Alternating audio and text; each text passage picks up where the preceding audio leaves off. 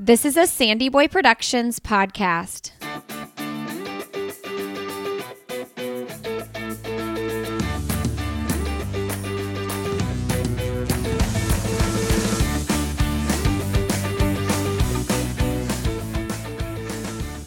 Hey everybody, welcome to All Have Another podcast with Lindsay Hein. I'm your host, Lindsay, and I'm so grateful you are here today. I have a really fun interview for you. Today, I am talking with Natasha Wodak. This is Natasha's third time on the podcast. She came on in March 2017, episode 55, and she was also episode 223 in January of 2020 when she broke the Canadian half marathon record at the Houston Half in a time of 69:39. Well, recently at the Berlin Marathon, she broke the Canadian record in the marathon running 2:23:12, which was a 3-minute personal best time for her.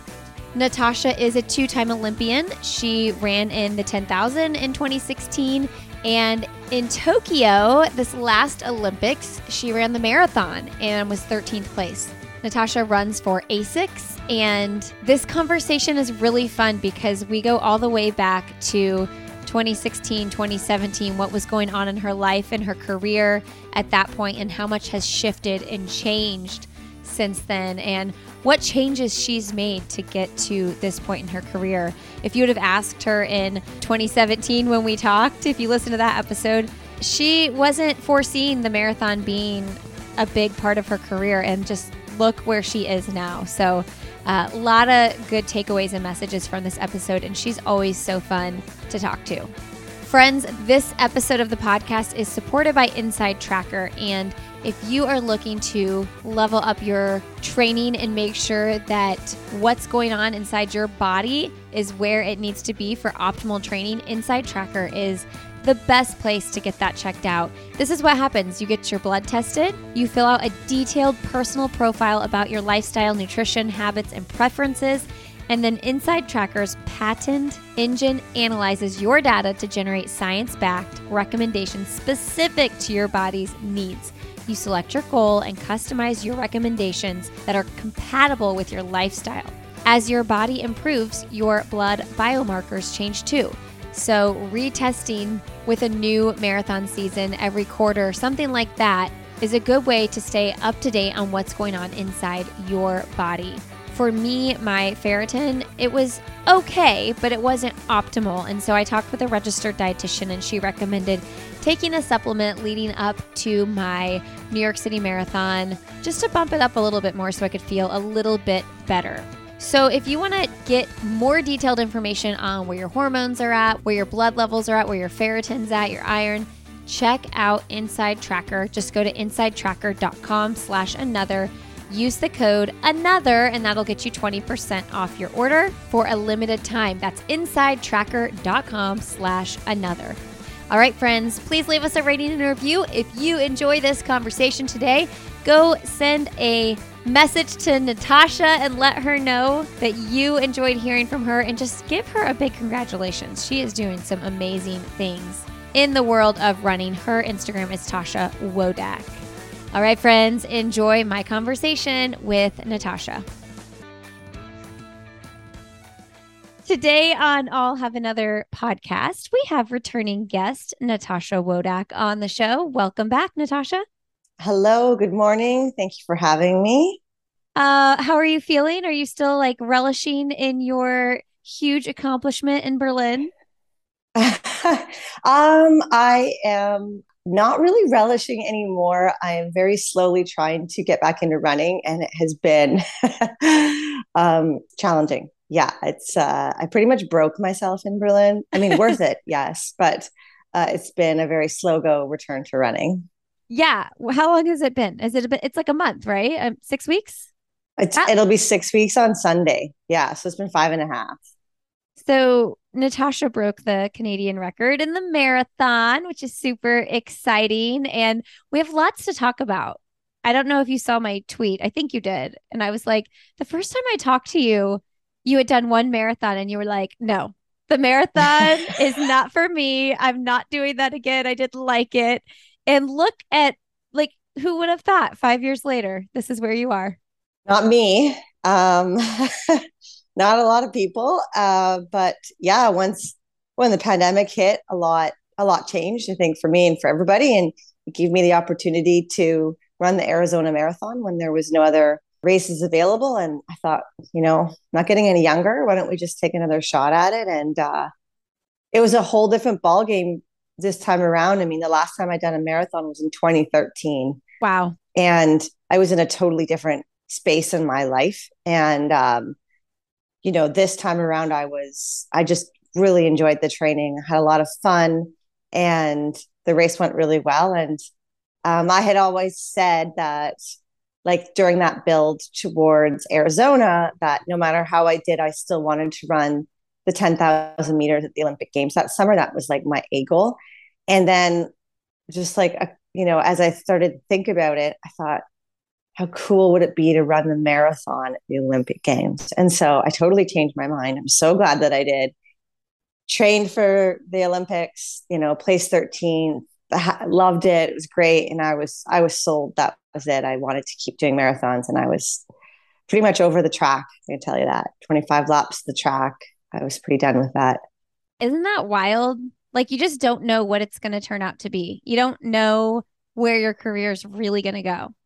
I mean, yeah, that's the great thing about, I think, running. It's like our sport is, you play soccer, you play soccer, you might change positions a few times, very unlikely. But with running, like, you can evolve into different events, right? I started as 800 to 1500 in college, and then I slowly moved to the 5,000, and then the 10,000, and now the marathon. And I go back to 5Ks on the road. And so yeah, I love mixing it up a bit, and doing some shorter stuff on the roads in my off season.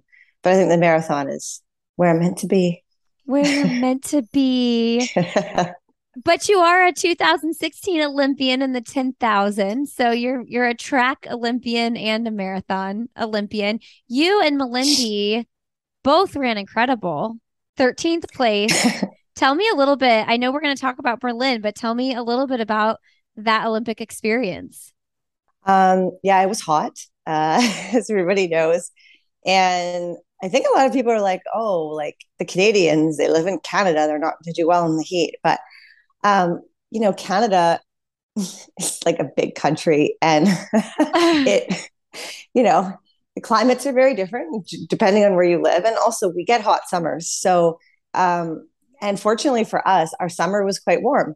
So we had one day in June, it was like 40 degrees, 40 Celsius, which is like well over 100 Fahrenheit. So yeah, I mean, it does get very hot here.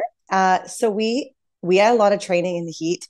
We had, I think, one of the best integrated support teams, our IST, in all the entire world, is Team Canada. And it was led by, who is now my coach, actually. So I might be a little biased, but Dr. Trent Stellingwerf, who is a PhD in exercise physiology, and he led our team on how to create our heat plan. And it wasn't like we started, thinking about it a few months out. Like, this was like back in like January, February, the emails were getting circulated on, what we needed to start thinking about, how we were going to do this, what our plan was. And so we had been practicing like ice vests, ice, water, special drinks, like cooling drinks, just everything for months beforehand. And so also the key for us was making sure we were in Japan 2 weeks before, not like a week before. So we arrived 2 full weeks before, and we felt quite adapted by the time the race rolled around. And I knew standing on the start line that yes, it was going to be hot, but I had prepared 1000%. And I knew that no matter how hot it was, if I followed the race plan and I did what we practiced, I knew that I would run well. And that's what happened. You did. I mean, you did. It was such a crazy day to watch what was happening out there. What was your race plan? Number one, like, you can't beat the heat. You cannot run, like, understanding the science, I think, a bit. Like, when it's that hot, you can't be like, well, if I'm having a good day, I'm still going to run my goal race pace. Like that's just not going to happen. It didn't happen for anyone, obviously. And if you do, you're most likely going to blow up and drop out. I think we saw more men drop out and more men explode because they went out quicker than we did. Our pace was quite conservative, which I'm very fortunate for because I didn't have to make that decision for basically the first 18K. They went out at the pace that I wanted to. So I was like, this is perfect. Like we had adjusted about 10 seconds per kilometer per K for the heat.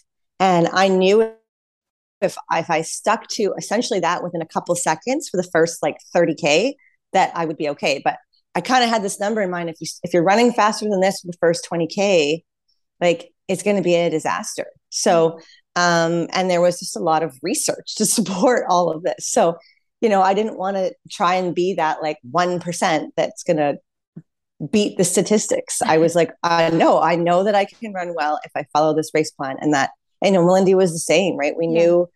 So that's what we did. And it worked. It worked well. That's so awesome. I heard you say that Melindy texted you before Berlin and wished you best of luck and to run your best race. And, that's a special thing, handing over a record to somebody. And we're seeing that a lot here in the States as well. We recently just had the American record broken. How does it feel to be the Canadian record holder? It's really cool. I mean, it's such a privilege. Like, yeah, it's a little surreal, but definitely very cool. And to, take the record from Melindy, who I just, look up to and I have since I was in grade 7. We've been racing each other since high school. So that's pretty cool. But I'll be honest, like, I don't think I'm going to have it for long. Like, I'm pretty sure that next time Melindy has a good marathon, I think she's very capable of being in that 222, 221 range. So, but so am I. So watch out. I love it. It makes it really fun to watch too. Like to hear you all banter about that. Like to hear you say that is really fun. She's probably thinking the exact same thing. But we've really seen a shift, like the Canadian women, like you guys are really changing the game and leveling up. And what do you think? Where's this coming from? Oh man, yeah, it's so awesome because for so many years it was like we couldn't even field a team to go to the Olympics for the marathon or worlds. We would maybe be lucky to get one person like to even run the standard. And at the Olympic years we had 5 women that qualified that hit the standard, which for us was the first time ever. I can't really explain the shift. I think it's just back in 2013, we started to see like Krista and Lanny started to run, the marathon, and they both went under the previous Canadian record, and they made, the world's team and stuff. And it had been the first time in a really long time. And it was like, oh, wow, like we can run the marathon. And we've just kept getting faster. And I think so of the American women, though. I mean, it's the same over there. It's just, you guys, I mean, 2:18:20 for Emily Sisson. I mean, it's just incredible. And the number of women that are running, under 2:26, it's just insane. So I think, yes, we are getting faster, but everybody in the world is getting faster. Do you think though, I mean, you ran 2:23:12. If that's only 5 minutes. I know only is a big word when you're running that fast, but like that's 5 minutes from Emily's time. Do you think, does seeing the American women run that fast make you feel elevated? Like I can do that too. Absolutely. Yeah. It's incredibly inspiring. And to get to chat with Kira in Berlin, and I was fortunate to be able to sit down and have a meal with her one night at dinner. We both and chat with her, and she's such a down to earth lady, and easy to relate to. And you're like, oh, it's just this regular woman who runs super fast. Maybe I can too. But she's incredibly talented, and so is Emily. But yeah, it's very inspiring, and I didn't think I could run 2:23:12. So anything is possible. As cheesy and corny as that sound, that was kind of our slogan going in. Anything is possible. So I'm not going to limit myself, and I'm going to dream big and hope that I can get down into the low 220s. I don't think I'll ever get under 220, but hey, You I'm might. going to keep working. Yeah. Yeah, I love what you say about Kira. You both kind of remind me of each other in a way because you seem to take things, obviously you're serious because look what you're doing. Like you have to be serious, but you both joke around and you bring this like lightheartedness to the sport, which I'm assuming is helpful in you achieving your goals. Yeah, Kira's one of my favorite runners to follow on Instagram because, well, she posts about running. I love seeing like her husband be silly and her kids doing their competitions of like Oreos and things. It's just fun. And running is great and running is serious, but it's not all we are. There's Yeah. so much more to what we do. And that's so important as, one thing is when I was having a really rough time in coming back from my surgery in 2016, 2017, and I was switching coaches and I was really kind of burned out from the sport. And I wasn't sure if I wanted to even keep going, if it was going to be that way, this constant sort of grind, the next race, everything was about like running well. And it was just a lot of pressure and it wasn't that fun anymore. And so when I started being coached by Lynn Kanuka, she was like, if we're not having fun and you're not enjoying your life, we're going to change something. And that it was when that shifted, that the priority was my well-being and what I wanted to do and what made me happy. And if running could do that, then that was great. But if it wasn't, then we would stop or we would change. And so we just sort of shifted things. And with that, even with that mindset, everything changed. And Lynn, I mean, was part of that because she is just the most wonderful human. And every practice and every session was just filled with positivity and joy.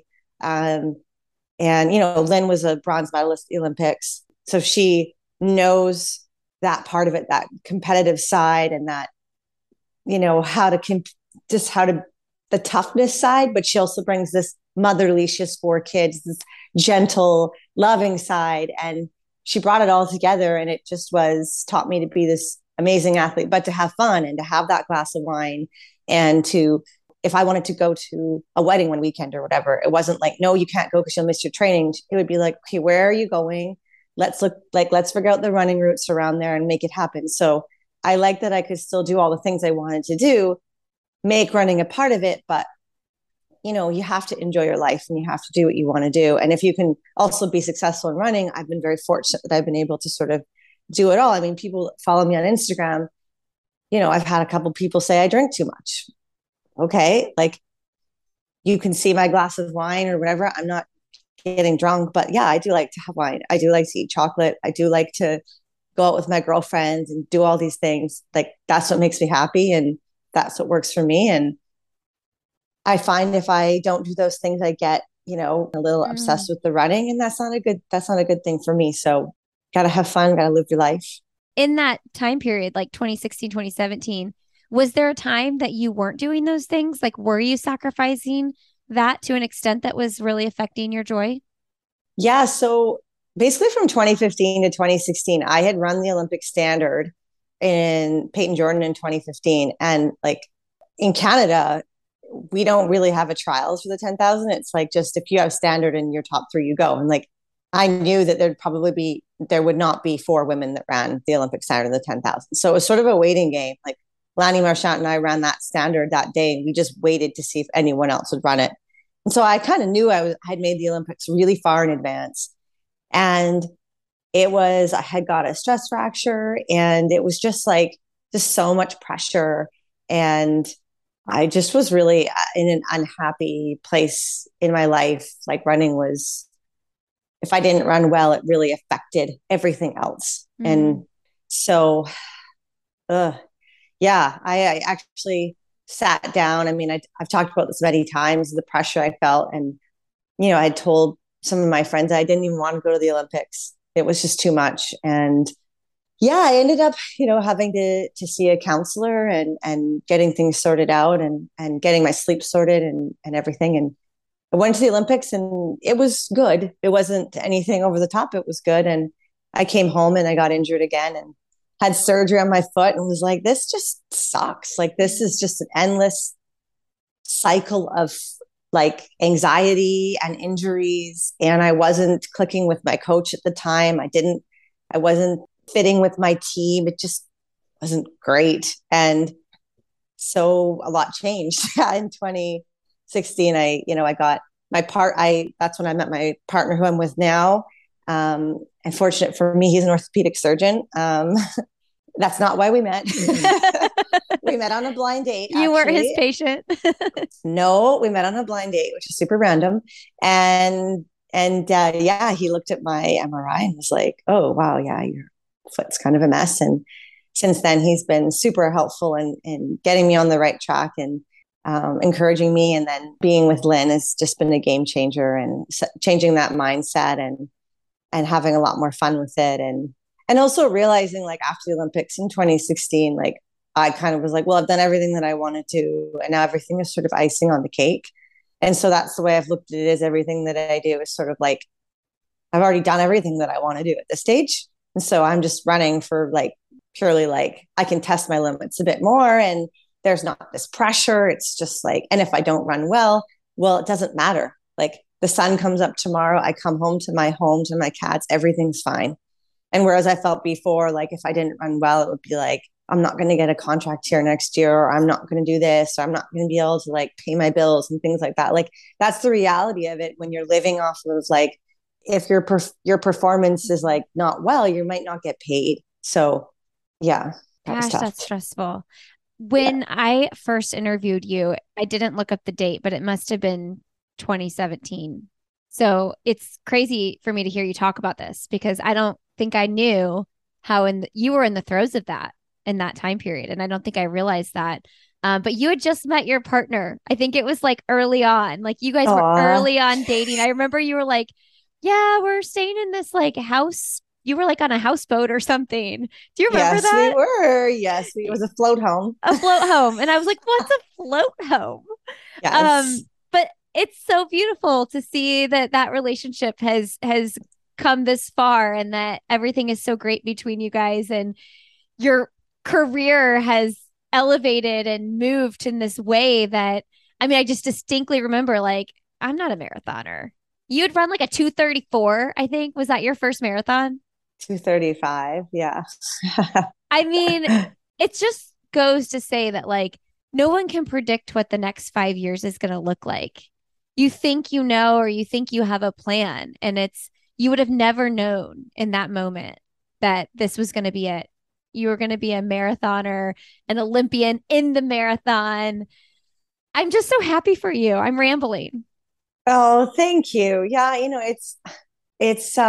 I'm very, very happy. And I look back at like 20, after my divorce in 2013, and those years, many years where it was just such a struggle. And sometimes I sit here and I'm just like, I'm so happy. And I like have to pinch myself, and I have a lot of single girlfriends that are in their 30s that are like, this is the worst. And like, also like other like struggling athletes that are like working part-time, trying to make ends meet, trying to race. And like, I just remember those times, and it's so tough. And like, you can get through it, guys.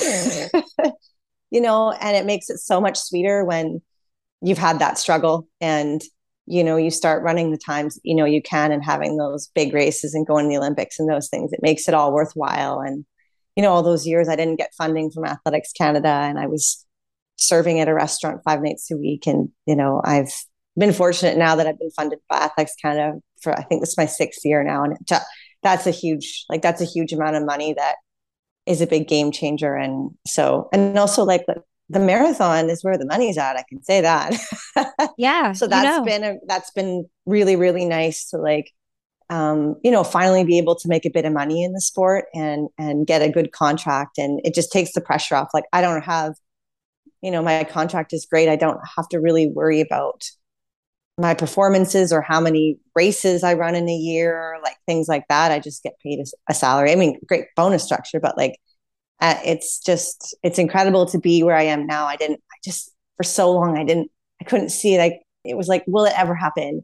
Will I make it as a professional runner? And so, yeah, I'm very, very fortunate. And to all those young, struggling runners, keep at it. Don't give up. To you young single girls in your 30s, you will meet a nice guy. They are out there.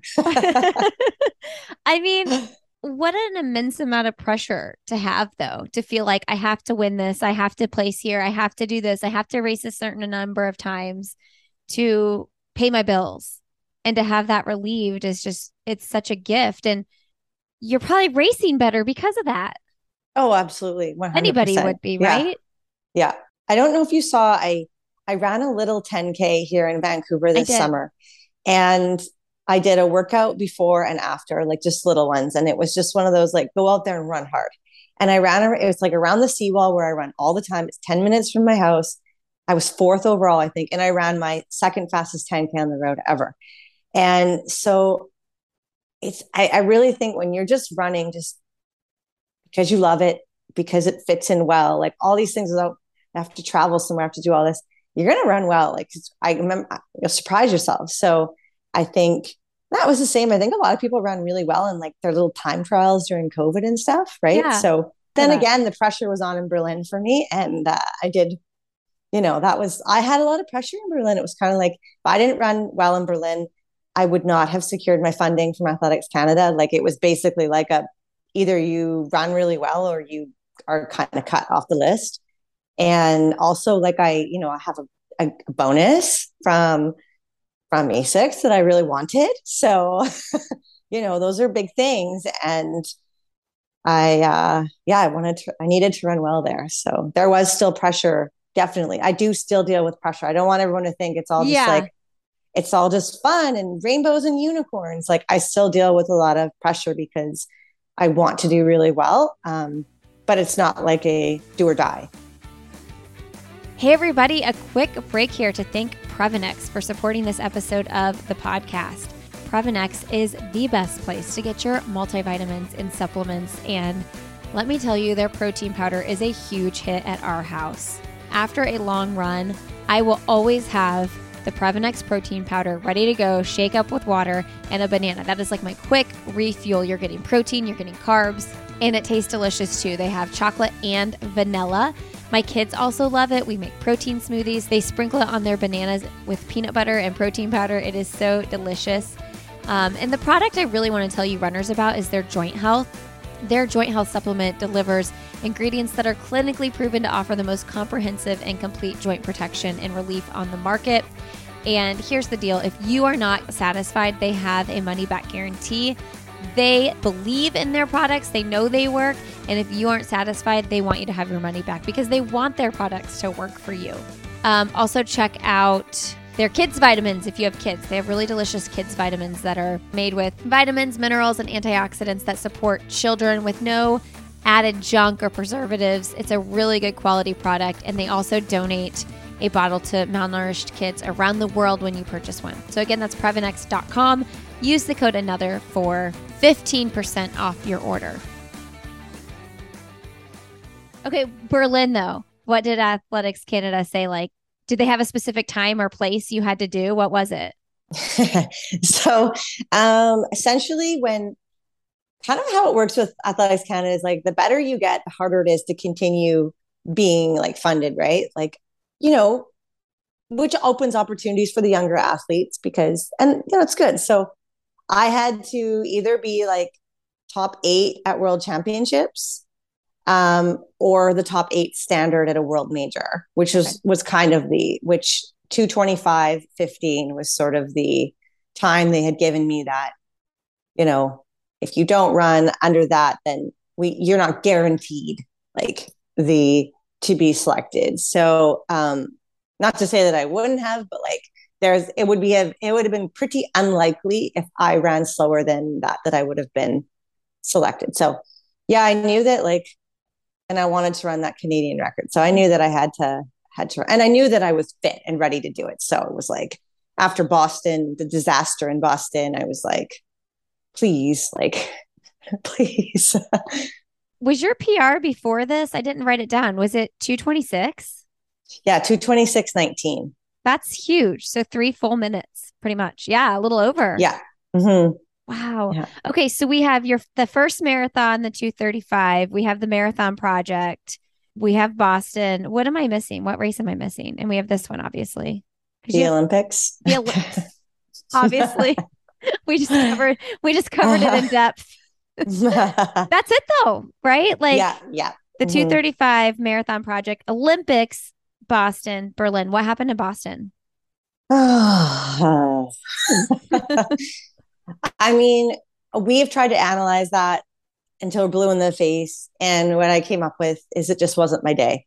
Mm, And that happens in the marathon. yeah. And I think when I've had a few races like that. I think anyone that's run a marathon has had a day that they've just suck. And that's what happened to me. I can't really quite figure it out. Like training had gone quite well. I had one of my last workouts before. I mean, I ran 70:01 at the New York half. I was battling it out with Lindsay Flanagan and Charlotte Purdue. Like I was like, Mm, hey, I'm racing with these two girls that are amazing. I'm fit. I had a really great workout 3 weeks out. I averaged 325 kilometers for 27K of work, which indicated, I should be in about, 225 ish shape, which is kind of where we thought that I was. And then I had done a ton of training on the hills. Like I thought I was ready. Well, that week I just felt off and I couldn't put my finger on it. My runs didn't feel good. My last couple of workouts didn't feel good. And I had this feeling in my gut. And I remember trying on my race uniform the night before and I had just got it. And I had been like carbo loading and I felt like bloated and uh-huh. disgusting. I honestly had tears in my eyes. Like I just didn't feel confident. And I know that's like a kind of a crazy thing to say as like I'm very fit, but like I just in that moment I was like, I just don't feel fit. I don't feel ready. And that's not really me. Like, Mhm. so I just knew something was wrong. And just lining up, I was hoping for the best, but I had this bad feeling. And by 10K, if it just like felt so hard and I was running the lower end of my marathon pace, my legs just fell off. I had a side stitch, which is really random for me. Yeah. And I tried to just relax and I couldn't. And by the time I got to the hills, Mm. I ran like a 430K going up one of those hills and I got to the top and I was crying and just a disaster. And I remember just trying to like, okay, like I was then running like 355 kilometers. I was like, okay, like you can run faster. Let's try to move your legs. Like you're okay. And they would not go any faster. It was like I hit, marathon legs where you hit like Yes. 40K and you're like, oh my God.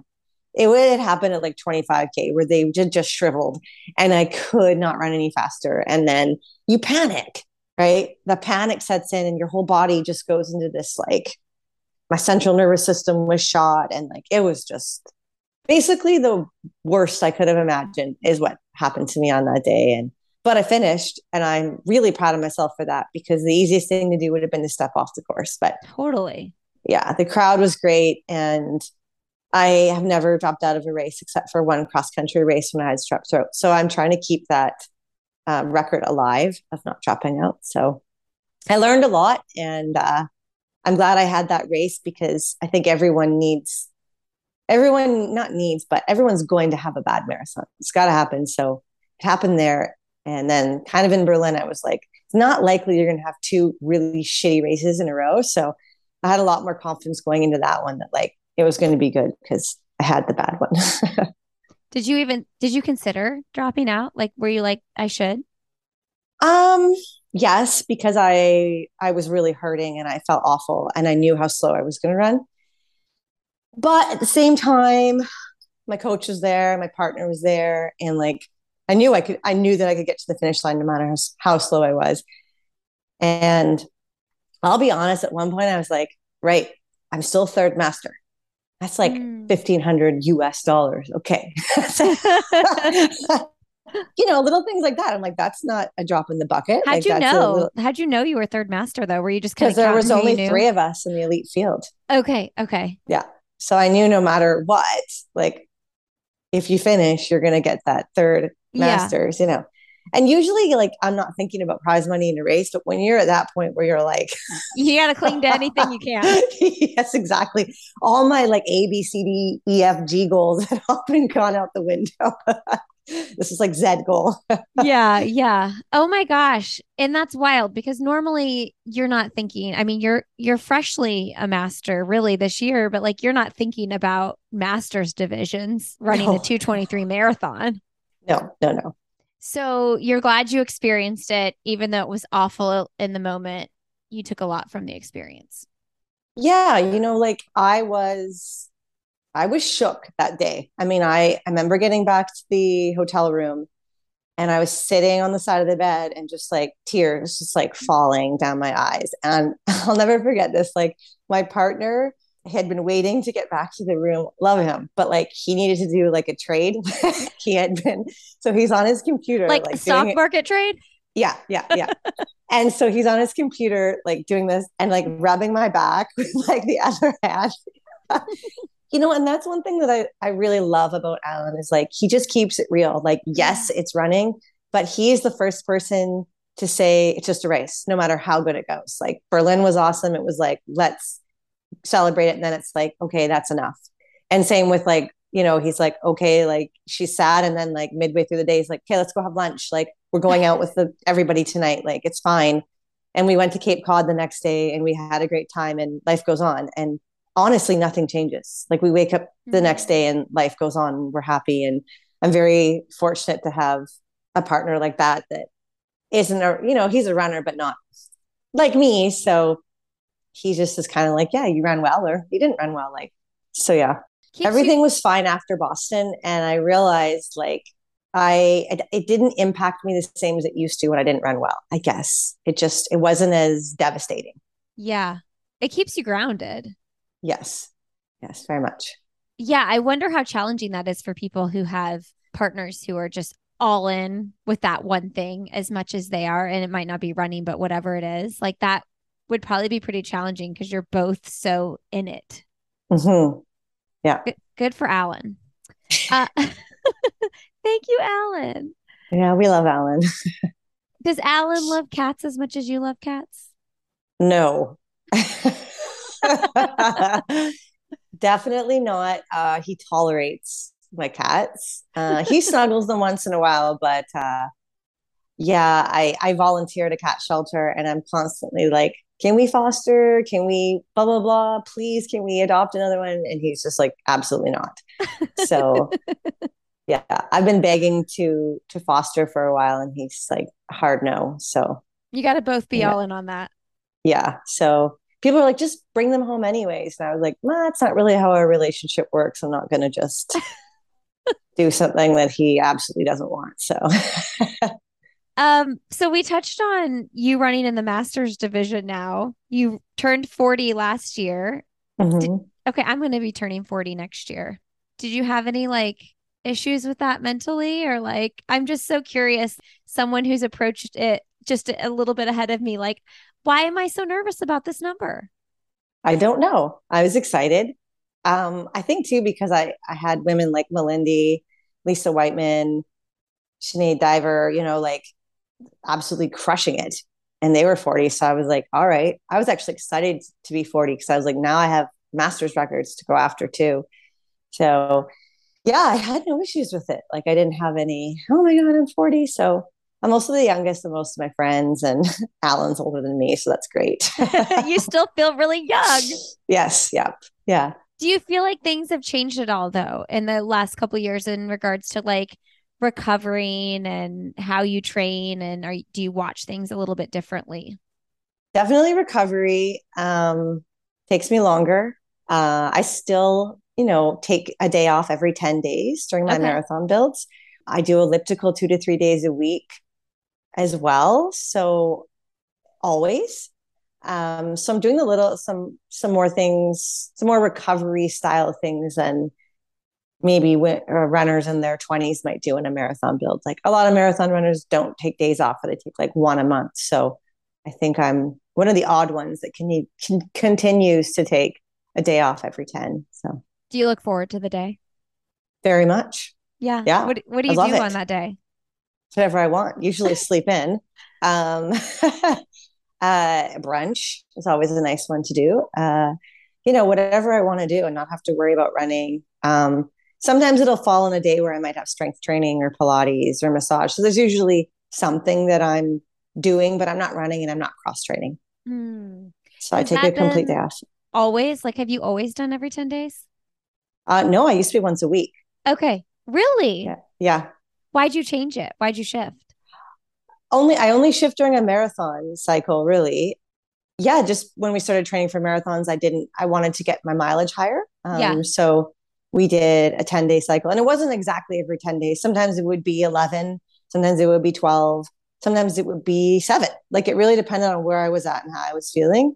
And one of the benefits of being sort of just me training by myself and Hmm. having, Trent sending me my workouts is like, we can change things anytime we want. So he will be like, okay, your day off is now tomorrow instead of 2 days from now. Like, Hmm. or your workout is now shifted. And like, which is, I miss having a team and having people, but at the same time, it's so nice to be able to decide what we do based on how I'm feeling. Yeah. I mean, I think that that's got to be key in staying injury free too. Like you're totally going based on your body. So you're running your biggest, beefiest long runs around every 10 days. Yeah.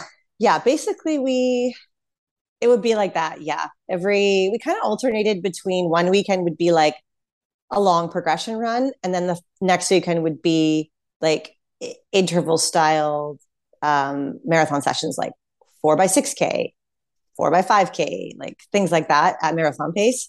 And then every second weekend would be like 2 hours 10 with the last 30 minutes at MP, something like that. So we went back and forth, but usually once a week I had something long and hard. Mm. So everybody, y'all thought this was a Berlin marathon recap. We're just now getting to actual Berlin, but I do want to hear about Berlin a little bit more, like your pacing, who you ran with, all the details of like fueling and all that. I listened to you on the Canadian Women's podcast. That is a great in-depth Berlin recap if anybody wants to hear like super detailed on that. But I listened to them and you told a story about your bottles not being there in the race. And I'm like, what the heck? Yeah, that was definitely not cool. Not cool at all. How did that even happen?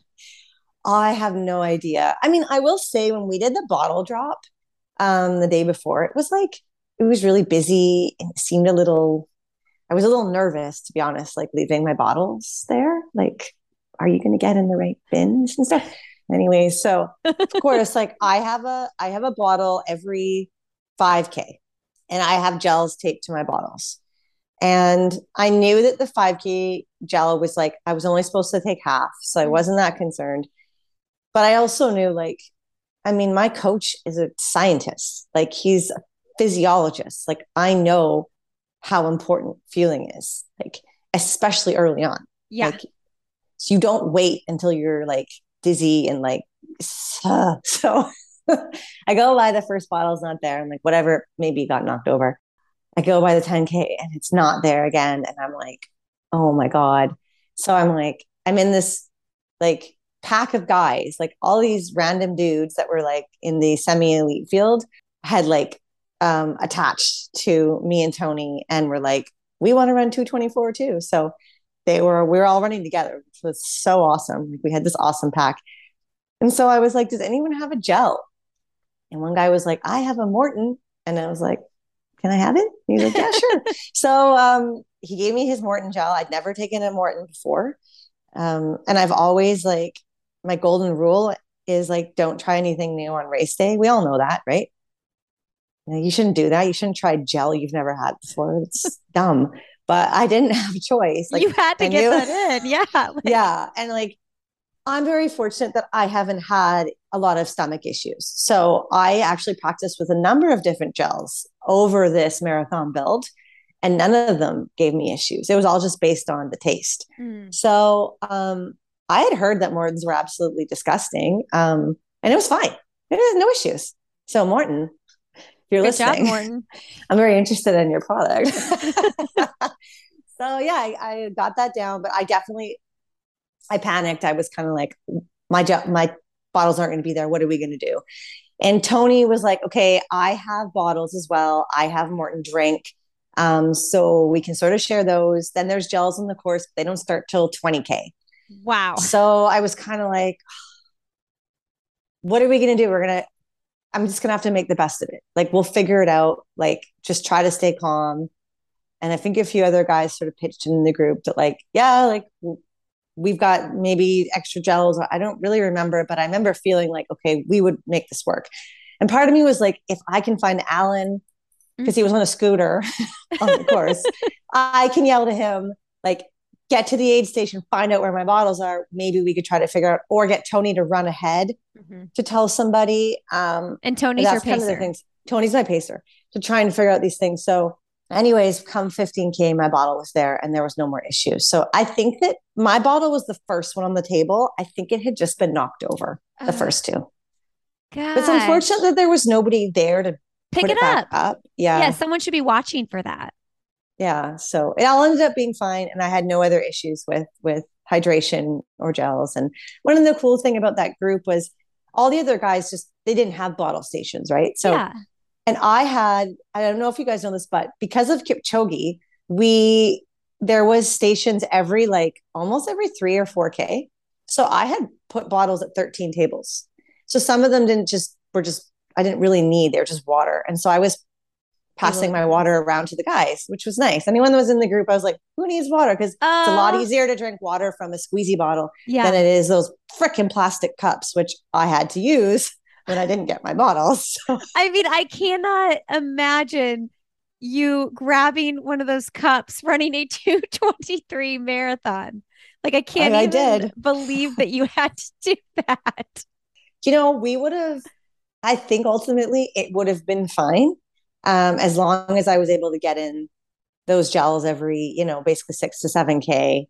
It wouldn't be ideal, but like the key is to not panic. So, that's such a good telling story, because people panic when things don't go how they think they're going to go early on. And you went on and set the Canadian record in the marathon. But I did continue to get my bottles. So, all right, everybody. One more quick break here to tell you about Vuori. Are you wearing those performance joggers yet? Vuori has the most comfortable, flattering, versatile outfits on the market. I am telling you what, I have 3 pair of the performance joggers and I love them so much. I wish I could wear them 24/7. I basically do. They have a men's performance jogger as well. And what I love about their clothes is they're super soft and comfortable.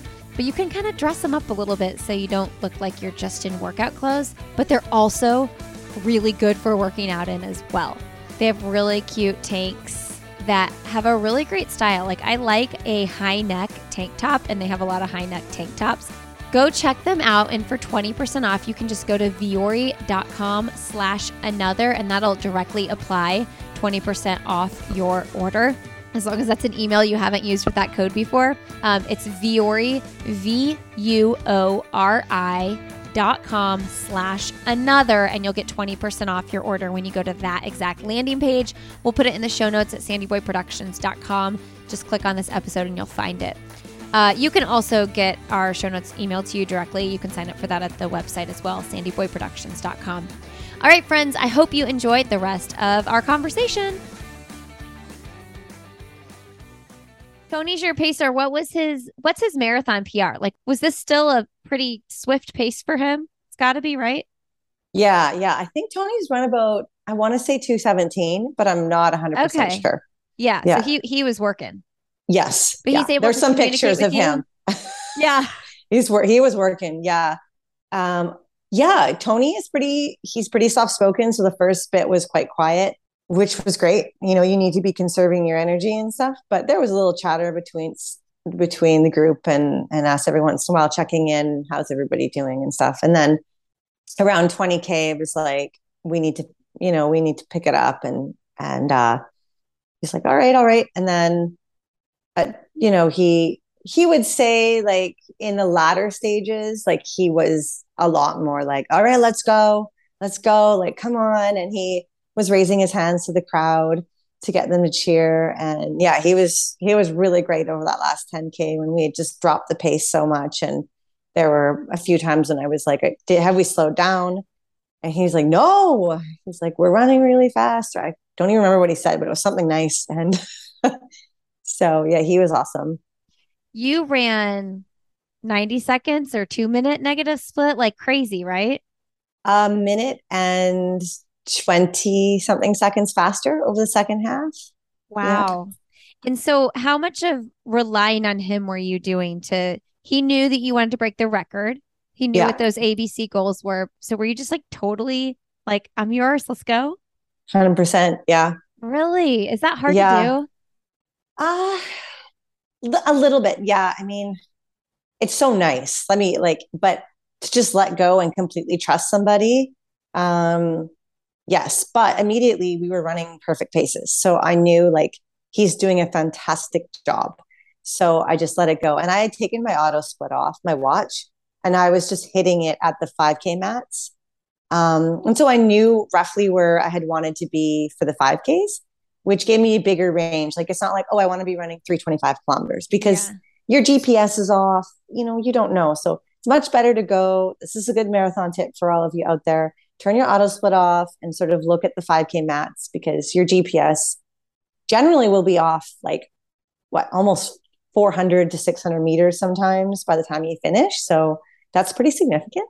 Yeah. Um, so go with those 5K mats. And that way you're not like, oh, I was off like 1 second per mile or whatever. So yeah, I gave myself about a 10-second range where I wanted to be In the in those 5Ks. 5Ks. Okay. And we were right in there. Yeah. So when we went through halfway, we were a little slower than I'd want. We were on the absolute slowest end.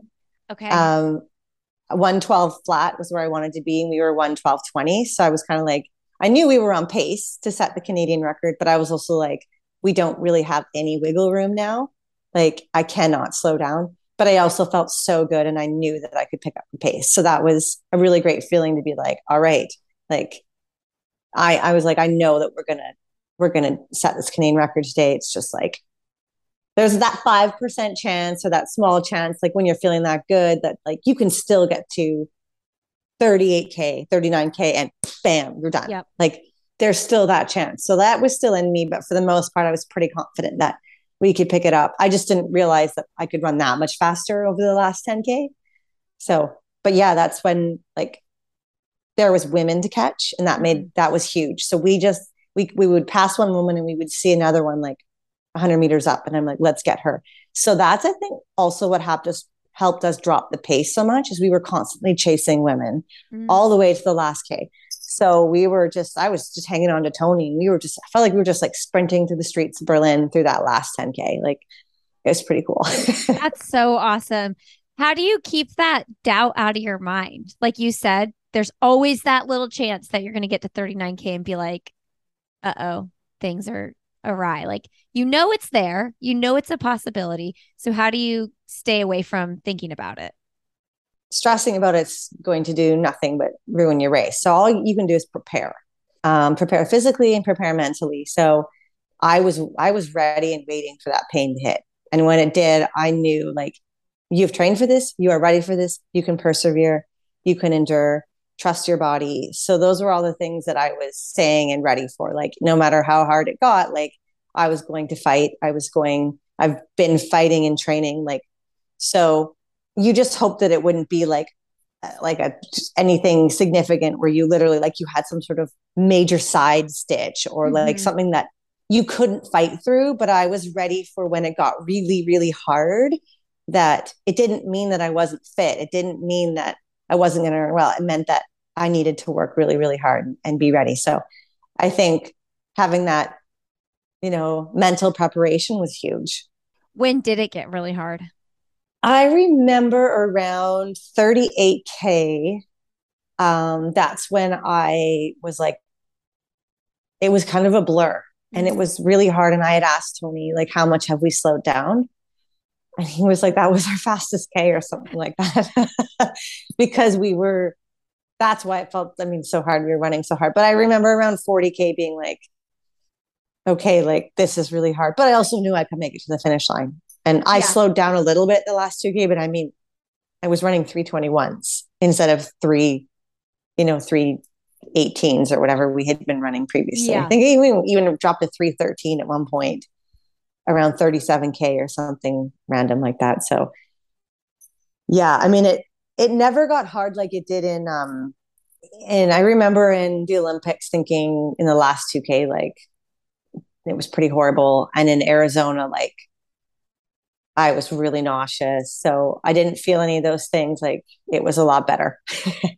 And that's your fifth marathon. So do you think the like experience from like knowing what that end of marathon pain feels like was why it didn't feel as hard? Why do you think it didn't feel as hard? Or are you just that much fitter? I think a number of things. Yeah, I think one is I was a lot fitter and I had had 2 years of consistent marathon training under my belt. We had done a lot more, not a lot, but we've done more mileage. We did a lot more longer runs.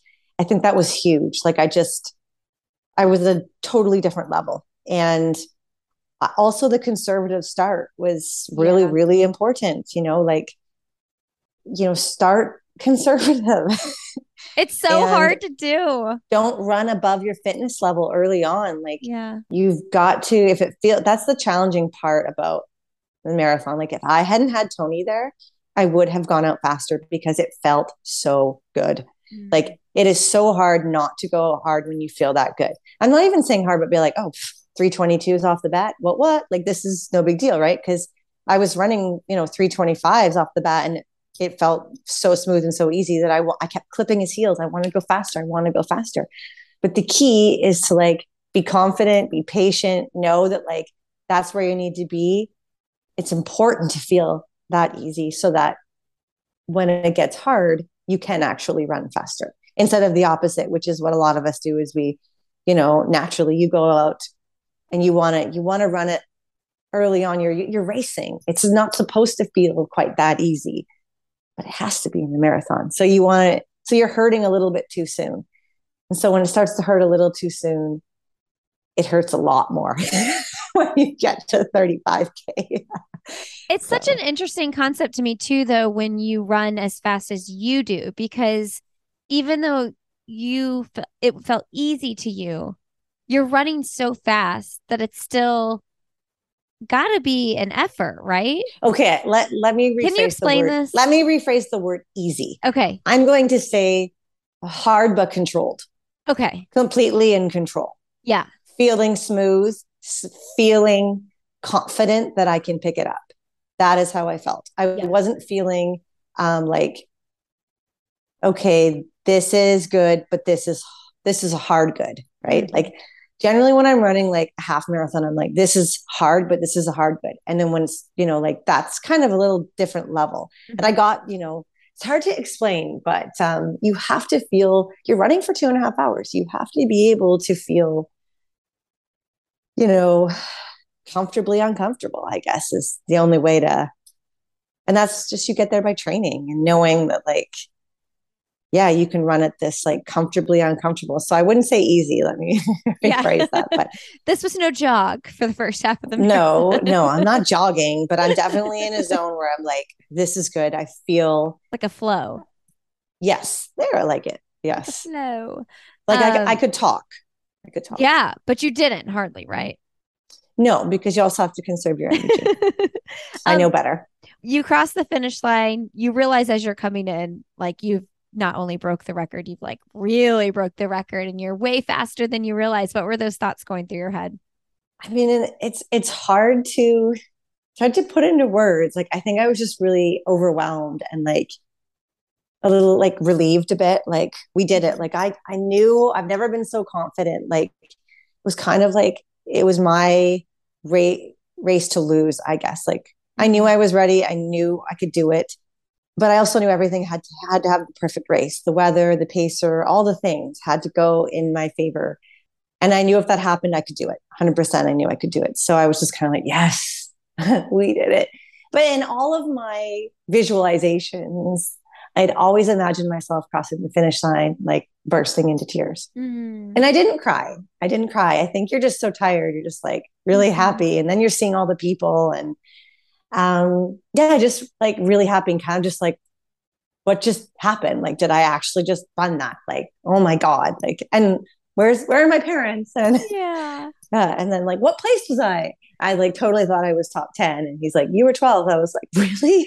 I just ran 2:23 and I was That's 12. wild. Yeah, I know. I was like, what? There was actually some people that, not a lot, but there's always those trolls out there, like that had commented on the CBC article about me breaking the record. They're like, yeah, but she was 12th. Why are we Uh, celebrating like her being 12th? And I was like, wow, I'd hate to be your kid. yeah. Like, it's Seriously. like, wow, thanks. Thanks a lot. Fastest Canadian woman ever here. Yeah. Oh my But like, they're like, oh, gosh. she was still 12th. Like, boo. Like, What's your oh, marathon PR, buddy? bring it on. Well, I'm so happy for you. This is really exciting. Do you have thoughts of what you're going to do in the spring? It's kind of hard because we're still waiting for the Olympic criteria to come out. Sure. So that will change my race plans. Like, Canada's a little different than the US. We don't simply have a trials and they pick the top three at the trials. Um, Last Olympic cycle, we had a trials. They picked our winner from trials in standard, and then the next two like fastest times, the next two people at Athletics Canada's discretion. So not even the next two fastest. It was up to them to decide. So they could do that again, or they could go back to other years where they just took the top three women at their discretion. Wow. So if they put the trials back in Toronto, that will be next fall. So I would want to run it to guarantee that top spot. Okay. If they don't, I would like to run World Championships in Budapest at the end of Mm. August. You Oh, can't cool. really do both. That's the problem, right? Toronto is October, mid October, and Budapest is the end of August. So you can't really run both. So spring marathons, I'm not sure yet. Like, we'll see how things Yeah. go, but maybe London, who knows, maybe something in Japan. I don't know. We'll see. I should probably start reaching out to some of these marathons and See if they want you. yeah. They better. Um, yeah, because the trials, that kind of like everything kind of has to go around that. I can't believe we're just a little over. Well, I guess the US trials were a little bit over a year out from that. But your trials, or you have to be in Toronto if that's the deal. You don't have to be. I mean, you can gamble and like Yeah. not go for one of those top spots, which, yeah, I mean, but you don't want to really play that game. Like, No. unfortunately, our last time around in that Olympic cycle, Rachel Cliff had set the Canadian record in 2:26:57, and she didn't make our Olympic team. I remember Yeah, that you story. never know. She didn't run the trial. She went to World Championships in Doha instead. You think Not to she say thought if she she had had, it? I mean, I can't Yeah. say that, but it's when you set the Canadian record, you're pretty confident that you're probably going to make the Olympic team. And yeah, she didn't go and run. And not to say that if she had run, she would have won. That's the other thing, right? Like, Sure. she would have had to beat Dana, and Dana ran 2:29 flat that day. So you don't know, but if you don't give yourself that chance, so, and then the pandemic hit. I ran a marathon and I felt bad because I took her spot. And so, So yeah. hard. So, like, you got to learn from that and be like, it doesn't matter if you're the Canadian record holder. Um, Yeah. you need to go and secure that spot. So, if they put it there, I will definitely go and run. Yeah. I don't think it should be in Toronto. I think it's too early. Mm. I think we should have a trials like you guys do, Mhm. closer to February, March. But then there's well, where is it going to be? Where is it going to be? And all this kind of stuff. And I'm like, well, I don't know, figure it out. But I'll be not there. in October. So Yeah, that's so early considering when the Olympics is. yeah. Oh, well, I'll be excited to see what you end up doing. I'm just going to assume you're going to be in Toronto if that's the case. Yeah. And like, part of me is kind of like, maybe I'll jump on the track, try to run a fast 10,000, In like the put spring. on those super spikes. Like, I haven't done a 10,000 in the super spikes. Like, give it a go. Super Like, spike. I know. Yeah. I actually had never had my hands on a super shoe. And I went to a running store the other day and picked up the Nike, the Vaporflies. And I was like, Everybody is running on a freaking trampoline. I did not realize how much this really was. I literally never laid my eyes on it up close.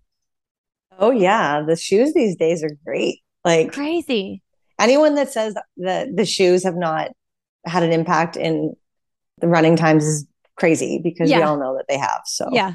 yeah. And then the super spikes are also awesome. I was able to do a couple of track workouts in the summer in them and like they're fantastic. So maybe I'll jump on the track. Maybe you'll see me at Peyton Jordan. Who knows? Yeah. That'd be awesome. All right. Well, I guess we'll wrap up here. You know, I always do my end of podcast questions, which you've done in the past. But do you Bring it have on. Okay, cool. We'll do it again. Because you've done so much since the last time. So now in 2022, what is something professionally or personally you'd like to do that you haven't done yet? Well, I have started doing some coaching. Oh, I saw that. Yes, yeah. I'm coaching 4 ladies. They're all friends and they're fantastic. And I've absolutely loved it. So I want to get more involved in coaching. I have taken some courses. So that's where I want to be when I retire. So my goal over the next couple of years is to really sort of build my business and get myself ready for when I retire, over the next 5 years. That's so cool, and how valuable it is to work with Trent, your coach, and learn all the fueling stuff and all the things that he brings to you. Yeah, and Trent's actually married to Hillary Stellingwerf, who is a 2-time Olympian, and she is the distance coach at the University of Victoria. She coaches a whole bunch of female athletes, including our Canadian 3,000 meter steeplechase record holder, Genevieve Vallon. So I kind of have like 2 coaches. I have amazing. Trent and then his wife, Hillary, who's also the same age as me. So lots of fun. We get along really well. So, and then I have Lynn still in my corner, who I'm just so fortunate. I have a wealth of knowledge to basically have 2 mentors, Trent and Lynn, to learn from. So I'm very lucky. That's awesome. And I want to pass that on. Like, I feel like it's my duty to pass that on. And we need more female coaches. So yes, we do. I love that. What's the best, most recent book you've read? I don't read very often, sadly. What are you watching? Are you binging any good shows on your day off? Yes. Bachelor in Paradise. I'm saying that with my head looking down as I'm mortified to admit that. I do love The Handmaid's Tale. Okay. I am deep in that. Can't even remember the last book I read that I liked. The Silent Patient, maybe. Very good. Yeah. Very good book. Yeah. Yeah, that is a good one. I read that during the pandemic. It's kind of creepy. Yes, I like creepy books. I have a degree in criminology, so I like stuff like that. Yeah. You like true crime? Do you listen to true crime podcasts? No, but I should. If you can recommend some. Yeah. Yeah. I don't listen to them. My sister does. I'll send you what she listens to. Okay. Well, let's wrap up. What's your last message to leave with the audience today? Never give up on your dreams. Okay. I am 40. I've been running since I was in elementary school. Never in my wildest dreams, I think I would be setting a Canadian record at the age of 40. So don't let injury stop you. Don't let life stop you. Whatever it is that you want to do, keep on dreaming. Anything's possible. And remember to have fun along the way. Have that glass of wine if you want to. Jonathan Marcus, you can stuff it. I hope people from Twitter get that reference. Yes. Thank you, Natasha. My pleasure. Thank you for having me. All right, everybody. Thanks for being here today. Thank you, Natasha, for coming on the show. So honored to have you back on the show. I'm so pumped for you, excited to see what is in store for you. You all can follow Natasha, Tasha Wodak, on Instagram. I'd love to connect with you as well. I am Lindsay Hein 626 on Instagram, at Lindsay Hein on Twitter, and we have a great Facebook group where we'd love to connect as well. I'll have another podcast with Lindsay Hein. This podcast is part of the Sandy Boy Productions Podcast Network. You can learn more about all of our shows when you go to sandyboyproductions.com. Definitely check out our most recent edition, the Ready to Run podcast, where we're talking all things running, injury prevention, with a sports medicine physician and a physical therapist, Dr. Efren Kabalis and Kurt Roser. It's a great podcast with so much great info and great guests over there as well. And I personally also host a podcast for parents called Why is Everyone Yelling? Something I hear myself saying often. Thank you for being here. Have a great rest of your day, and we will see you next week on the podcast.